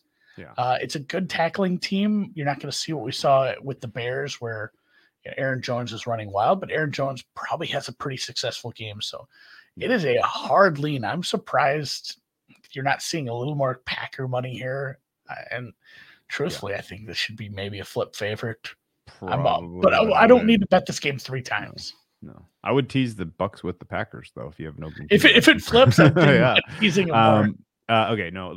So the case for the Bucs to win this game is straightforward in my mind. The Packers run light sets. They can be out physicaled, and the Buccaneers have a running back. I'm not sure if you've heard of him. His name is Fat Leonard. And he's a big physical dude. Lenny getting 25 carries in this game and really kind of trying to be the sort of the difference maker seems like what the Bucs will try to do offensively. The Bucs are getting all of this kind of scrutiny for what's going on with their decision making in terms of early down running, early down passing splits, because it's very different than the last 2 seasons. But if you're out there criticizing them, what are you looking at? This offensive depth chart is horse shit terrible. It is awful. They're down to their 3rd string center, and they're about to go out there and try out some off the street free agent at left tackle. Like, yes, Brady can get by this because he gets the ball out of his hands in 2 seconds, but it's still not going to look good. And who is Brady throwing to now? Is Julio Jones going to be available? Probably not. Is Godwin going to be available? Definitely not. Is Evans going to be available? No, he's suspended. Like, you are down to option 4, 5, and 6 now in the passing game. And this like the Tampa Bay offense ought to be rated 28th in the NFL, even with Tom Brady at quarterback, which is crazy. This is probably the lowest any offense should be rated with Tom Brady at quarterback, just because of what's around him. I do think that they do run but heavy. When they get fully healthy, yeah, they're going to be amazing. Yes. Yep. But they do match up well with what a simplified run heavy approach should do, because the Packers can be out physical. Like, if that's what it ultimately is, it should work. Packers on the other end, receiver. Cole Beasley landing in Florida. I mean, that's where that guy belonged all along. Who would have guessed? In Tampa, Florida. Huh. He somehow voted for DeSantis while living in New York. I will say this: the Packers offense, they did not answer any questions to me against the Bears. They still have huge issues going on with the wide receiver chemistry with Aaron Rodgers, with what they want to do. And you make a good point. Like, I can't bet the Buccaneers, because without Akeem Hicks, now all of a sudden this vaunted all-universe best ever type of run defense the Buccaneers have had over the last couple of years, now it has it's got a chink in the armor. And so Aaron Jones, AJ Dillon should have decent days, at least in terms of between the 20s. I think every running back who's going to be on the field that day is going to have a good day. Yeah, there's been a little bit of momentum to the over here. Well, it dropped a lot. Yeah, it dropped a lot. There was buyback. I don't really read much signal into that. And somebody who got maybe an early 48, 47, Great. If it hits 41, I'm absolutely shooting for that middle. That's massive. Sure. So. All right. Yeah, we're on the under. I like Green Bay. I teased Green Bay, and I teased them with the next game, Hotlanta, as Dan likes to call it. The Atlanta Falcons are power ranked in the bottom 5, and I have them as clearly the better team in this game. A tough place to play, yes, but we did mention this on the Sunday pod, and plenty of people came through, including our good friend, the Brisket, I got to meet that guy. I didn't get to meet him. I wish I did. We got to do Vegas, or we got to go to Texas. I'm definitely going to see him March Madness, if not sooner. Yeah. I'll be out there for March Madness. That'll be fun. Yeah. But he was checking like flight records. It was awesome. That was great. But Atlanta did stay on the coast, which made a big difference. We both bet them essentially on the money line. I think they win this game. I also teased them. I found a 2, which was kind of off market at that point. 2, I think it was a 2. One of these games was a 2 when I bet it. And yeah, this was it was Falcons 2. So I got Falcons out to 8. The Seahawks offense is my 32nd ranked offense, despite having DK Metcalf on it. It is turned into God knows what they're doing, why they're doing it, and why they're trying to shoehorn a rookie running back in. What they're doing with the quarterback situation. It's not like they can go to Drew Lock and get an improvement. And Mariota has played okay. London, good. Pitts, maybe use him. That would be fun. And I liked what they did at the running back. Even with an injured running back, I like the split between this Algier kid and Cordarrelle. Like, it's not a terrible offense. It's been squirrely against much better defenses than this. I love the Saints defense. They look good. Obviously the Rams are in a class well beyond where the Falcons are. And it was garbage time. They only scored 3 in the first half, but they stood up and they fought against a much better team and got back into that game, backdoored it. And yeah, Seahawks and Rams are, I don't know, like 25 spots different in their power rankings. I don't know why this isn't Atlanta's favored by a point or two. So I'm on the money line here, and I teased it. I love it. This is we are getting very, very close to flip favorite. Yeah. Bookmaker right now has Falcons -109, Seahawks -111. Seahawks won a game, man. Only a matter of time. Only a matter of time. This could be one of those Jaguars like where they win the first game and go 1-16. 1-16. Yeah. This team is really bad. That when they look back at, should we keep Hackett at the end of the year? Yeah. They should go back and look at the fact that they lost that game. Yeah. I think Randy, he's wearing too nice of a shirt to be a butcher, but Randy is a butcher's name. I love Randy's. Randy Mitchell says Atlanta is flip favorite in a few spots. Okay. The Falcons deserve, beyond what you said, which I agree with, the offense being live against a bad defense is really enough of a reason to be excited about the Falcons in this game. But the real beauty is Falcons took one of the worst travel spots on the entire calendar and made it a good spot. They took a bad and made it into a good. They took a bad and made it into a good. They went from Atlanta to LA. They were going to have to go back to Atlanta and then to Seattle. That is tough back-to-back travel, especially early in the season. That was an instant death, sort of a scheduled loss. Instead, they go up to Washington. They're spending the week on the West Coast, a concentrated week of practice, which, if you have not already figured out, brings out outstanding performance. Just because the guys are not distracted. The coaches are, an 0-2 team forced to continue to build on what's working, continue to try to fix what's not. This Falcons team is like alt. I hate this is one of my favorite spots. I'm trusting the Falcons. A coach we liked, I'm not so sure about. Marcus Mariota retread, a bunch of young players, but yeah, look, this is absolutely they made the right choice on travel, and it's a Seattle fade. Should we do a Atlanta tribute to list off all our rotation numbers to the tune of area codes? 483, 469. Matter of fact, 462. I like it, man. That's great. I don't even know if Ludicrous. Some of those are ones I bet. No, I don't know. I don't think I did either. But that's outstanding. 462 is the Patriots. Did not bet that. Matter of Ludicrous small cities. Ludicrous he had a moment, man. He was really freaking hot for a minute there.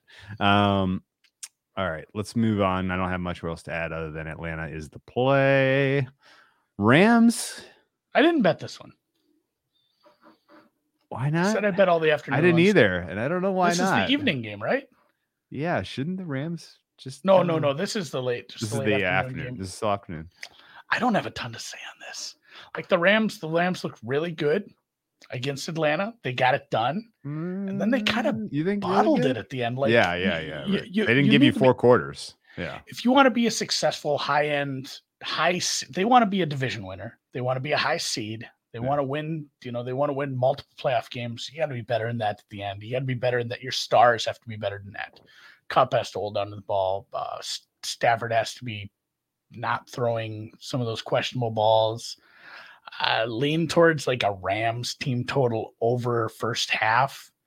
You're probably looking at like a Rams over 12.5, 13.5 first half. Like Rams are a hot starting front running offense. We didn't see it week 1. Obviously, that's a very tough ask.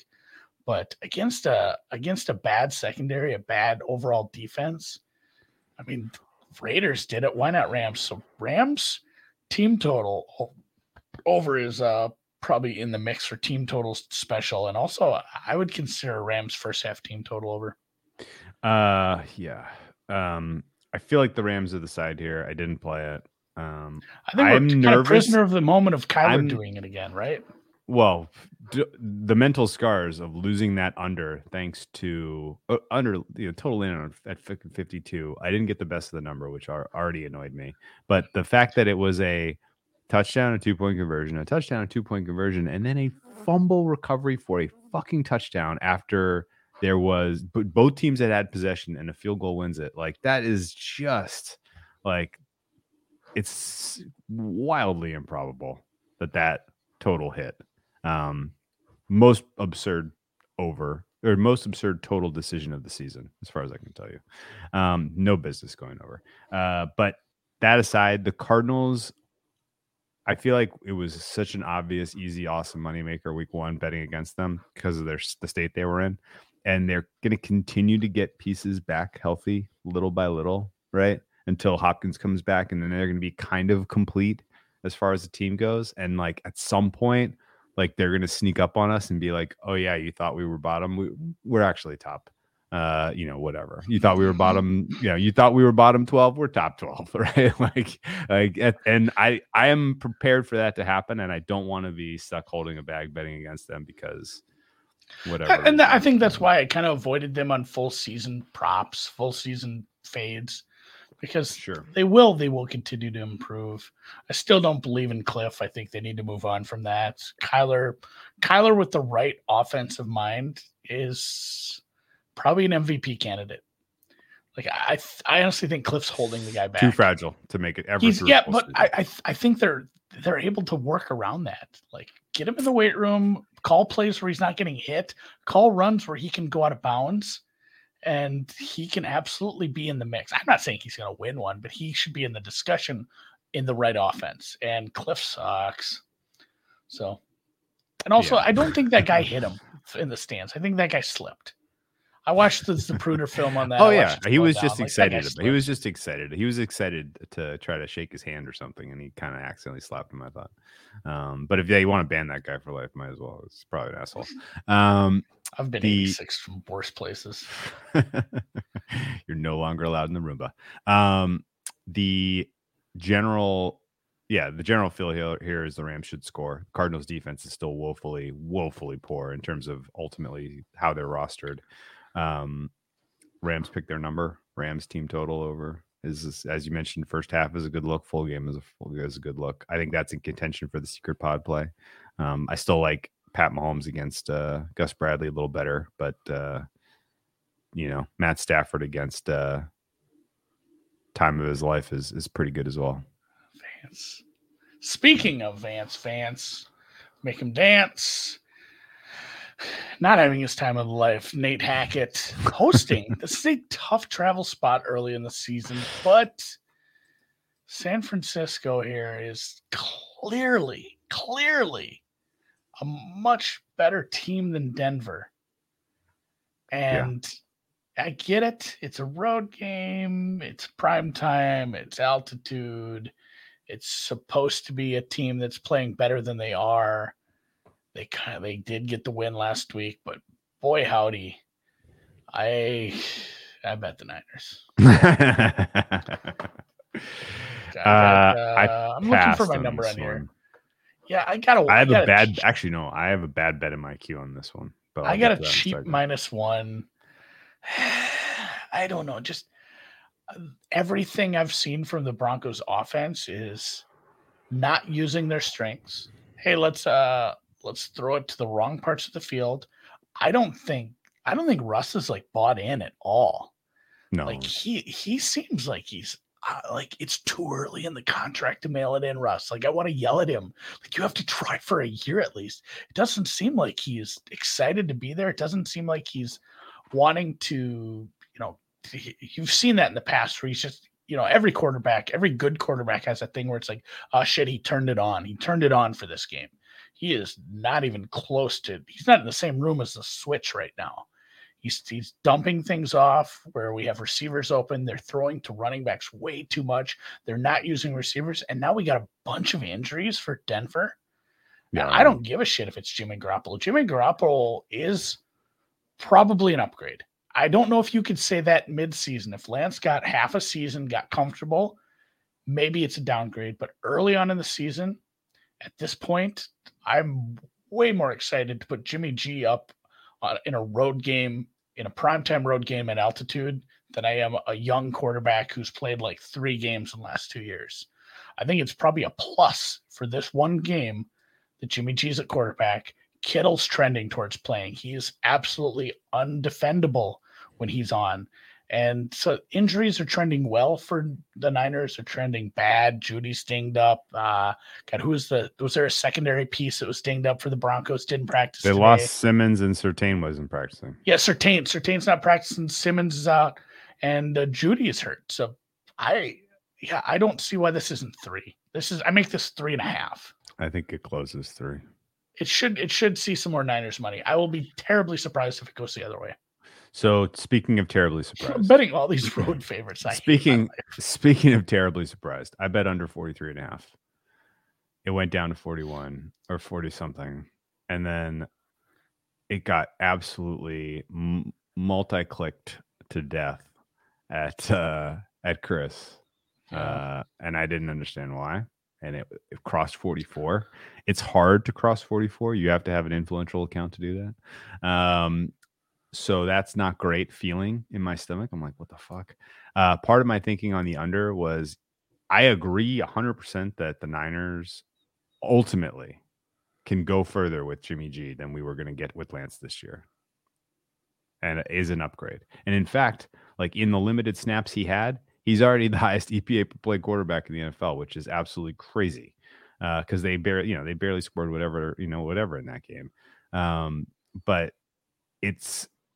he has shown a consistent ability to perform amazingly in the Shanahan system, and their ceiling is high. But the Niners did change the playbook for Lance this offseason, and now it's Jimmy time, who didn't get a ton of snaps at all in the preseason because of his. He wasn't even on the same practice field. He was off working. He literally, I'm not even like joking. No. He was off on a different practice field. So a 1 week hiccup where everybody trying to figure out the changes and or Jimmy G trying to catch up to what they're trying to run now. Like that doesn't feel great. I know, but it's such a smart coach, such a smart coaching staff. I think they just go back to the old things they were doing. I think he just says like, I have a filing cabinet. Here's the game plan from when we played a similar team 2 years ago. Yeah. Run this, and you have a lot of the same positional players. You have a lot of the same pieces. You have a lot of the same coaches. Honestly, just go do this again. I think it's fine, and they have the pieces to defend what Denver could do well. Denver's only scored 1 touchdown in each game. That is why I bet this under, and especially going up against the Niners defense, which looks clearly like a top 3 defense. I don't know what else you need to score. That's a possible outcome. The Hackett experience is so dysfunctional. It's just like there's a lot of speculation about what's going on, and Russell Wilson in general. Like, what is going on with that guy? Like, this is not a clean move from Seattle to Denver, and he is in some ways dictating what is happening with the offense overall, which is fucking crazy because your head coach is calling plays for the first time since 2018.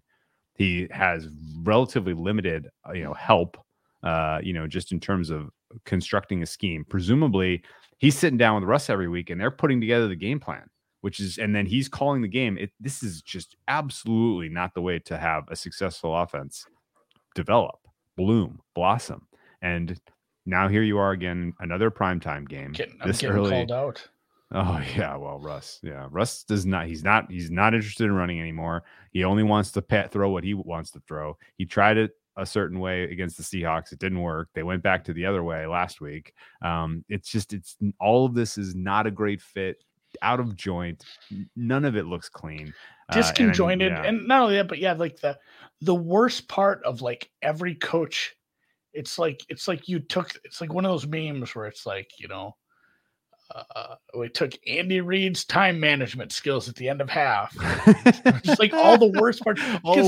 They're wasting timeouts. They turned a field goal into a punt because they messed up the getting the plays in. You are already fucked if you bring in a quarterback and you let him walk all over you as the head coach. It is already over. Like you cannot operate that way, no matter how big of a star that quarterback is. And it is even more tough when you had an existing group of guys who were brought in and/or drafted and developed in Denver, and then you bring Russ into the mix, and you're like, yeah, hey, it's me and Russ. Let's this is none of this looks like it will work in the long term. And if it does, it will be the exception, not the rule. Surely, they need a full off season to rethink everything about what is going on in this from a strategy standpoint. And the Broncos are a sell until further notice, particularly with the injuries. Their most important players on defense are besides Chubb, who's been okay. Their most important players are DJ Jones. He missed practice today entirely. Pat Surtain, he missed practice today entirely. Justin Simmons, he's on injured reserve. This is, okay. Well, we'll develop some, we'll develop some chemistry with our wide receiver room. Tim Patrick, injured reserve. KJ Hamler, limited in practice today. Jerry Jeudy didn't practice at all today. The offensive line maybe getting a piece back in Billy Turner. Congratulations. I don't necessarily see that solving anything. This is, Russ Wilson up against the San Francisco defense. This is a mismatch in its current form. I think the under is still bettable. I just don't know who bet the over and why, and that kind of spooks me. So maybe they're wrong. I hope so. All right, we gotta hit a team total. Let's just go with KC over. KC. When does that ever let us down? KC over is the team total play. Yeah, the NyQuil thing. I'm mad about the NyQuil thing because I love NyQuil. When I'm sick, Andy. I take a triple dose. I mix it with Tylenol PM, and I wake up 14 hours later feeling better. The worst thing about I saw one of those. Don't put it on your steak. No, the worst thing I saw was these assholes. God, oh my God, Boomer Andy is coming out. But I pray for the future. These assholes making these TikToks, they don't even have kitchen implements. The person, they went and borrowed a pan because this person was flipping the chicken with their hands, and then finally it got too hot. They didn't own tongs. They're doing it with a hair straightener. There's a cord coming out of their tongs. I'm like, what is that? It was a fucking hair straightener. They didn't even have kitchen implements to do this right. If you're going to make a TikTok, go buy a $10 set of tongs from Target, guys. I feel like that's how you go viral. You make it as insane looking as possible. And that was a dumb pan too. Get some Calphalon. No, the joke about the secret pod play, the next time that Mahomes doesn't hit his total against Gus Bradley, will be the first. So even if we lose this, I think I'll be 10-1 lifetime. I'll be fine. So I'll be fine with that. Yeah. All right, man. Yeah, I'm gonna go take some NyQuil the right way, without chicken. Might have some chicken separate. You can have them separately. It's fine. Good night, guys. We'll see you. Thanks for listening. Thanks for watching. Hit the thumbs up on the way out. Don't be a turd. Hit the thumbs up. It's so easy. So easy. And if you didn't already know, 137 people watching. Made it, the two of you are on Twitch. If you've made it this far, by all means, watch us on YouTube Live. Come and comment. There were 900 very, very relevant, funny, legitimate, good comments today. You could be chiming along as well. It's free. If we get to 100 likes, I will make a TikTok cooking chicken the right way. It'll be the most boring TikTok, but I'm going to show you how to properly guaranteed not to go viral. Yeah. It's going to get 10 follows. Hey, thanks for the shout, Andy. Well, I shouted the Twitch people. Yeah. I didn't say your name. I eat butts. I eat butts. God damn it. Made me say your name. Sign Collectibles. We're going with Hadid Maya. Yeah, Beatrice. BHM. BHM. Naomi's going to be, the price is wrong because of the location. She's still not in the right place. Yeah, yeah. I agree with that. See you guys.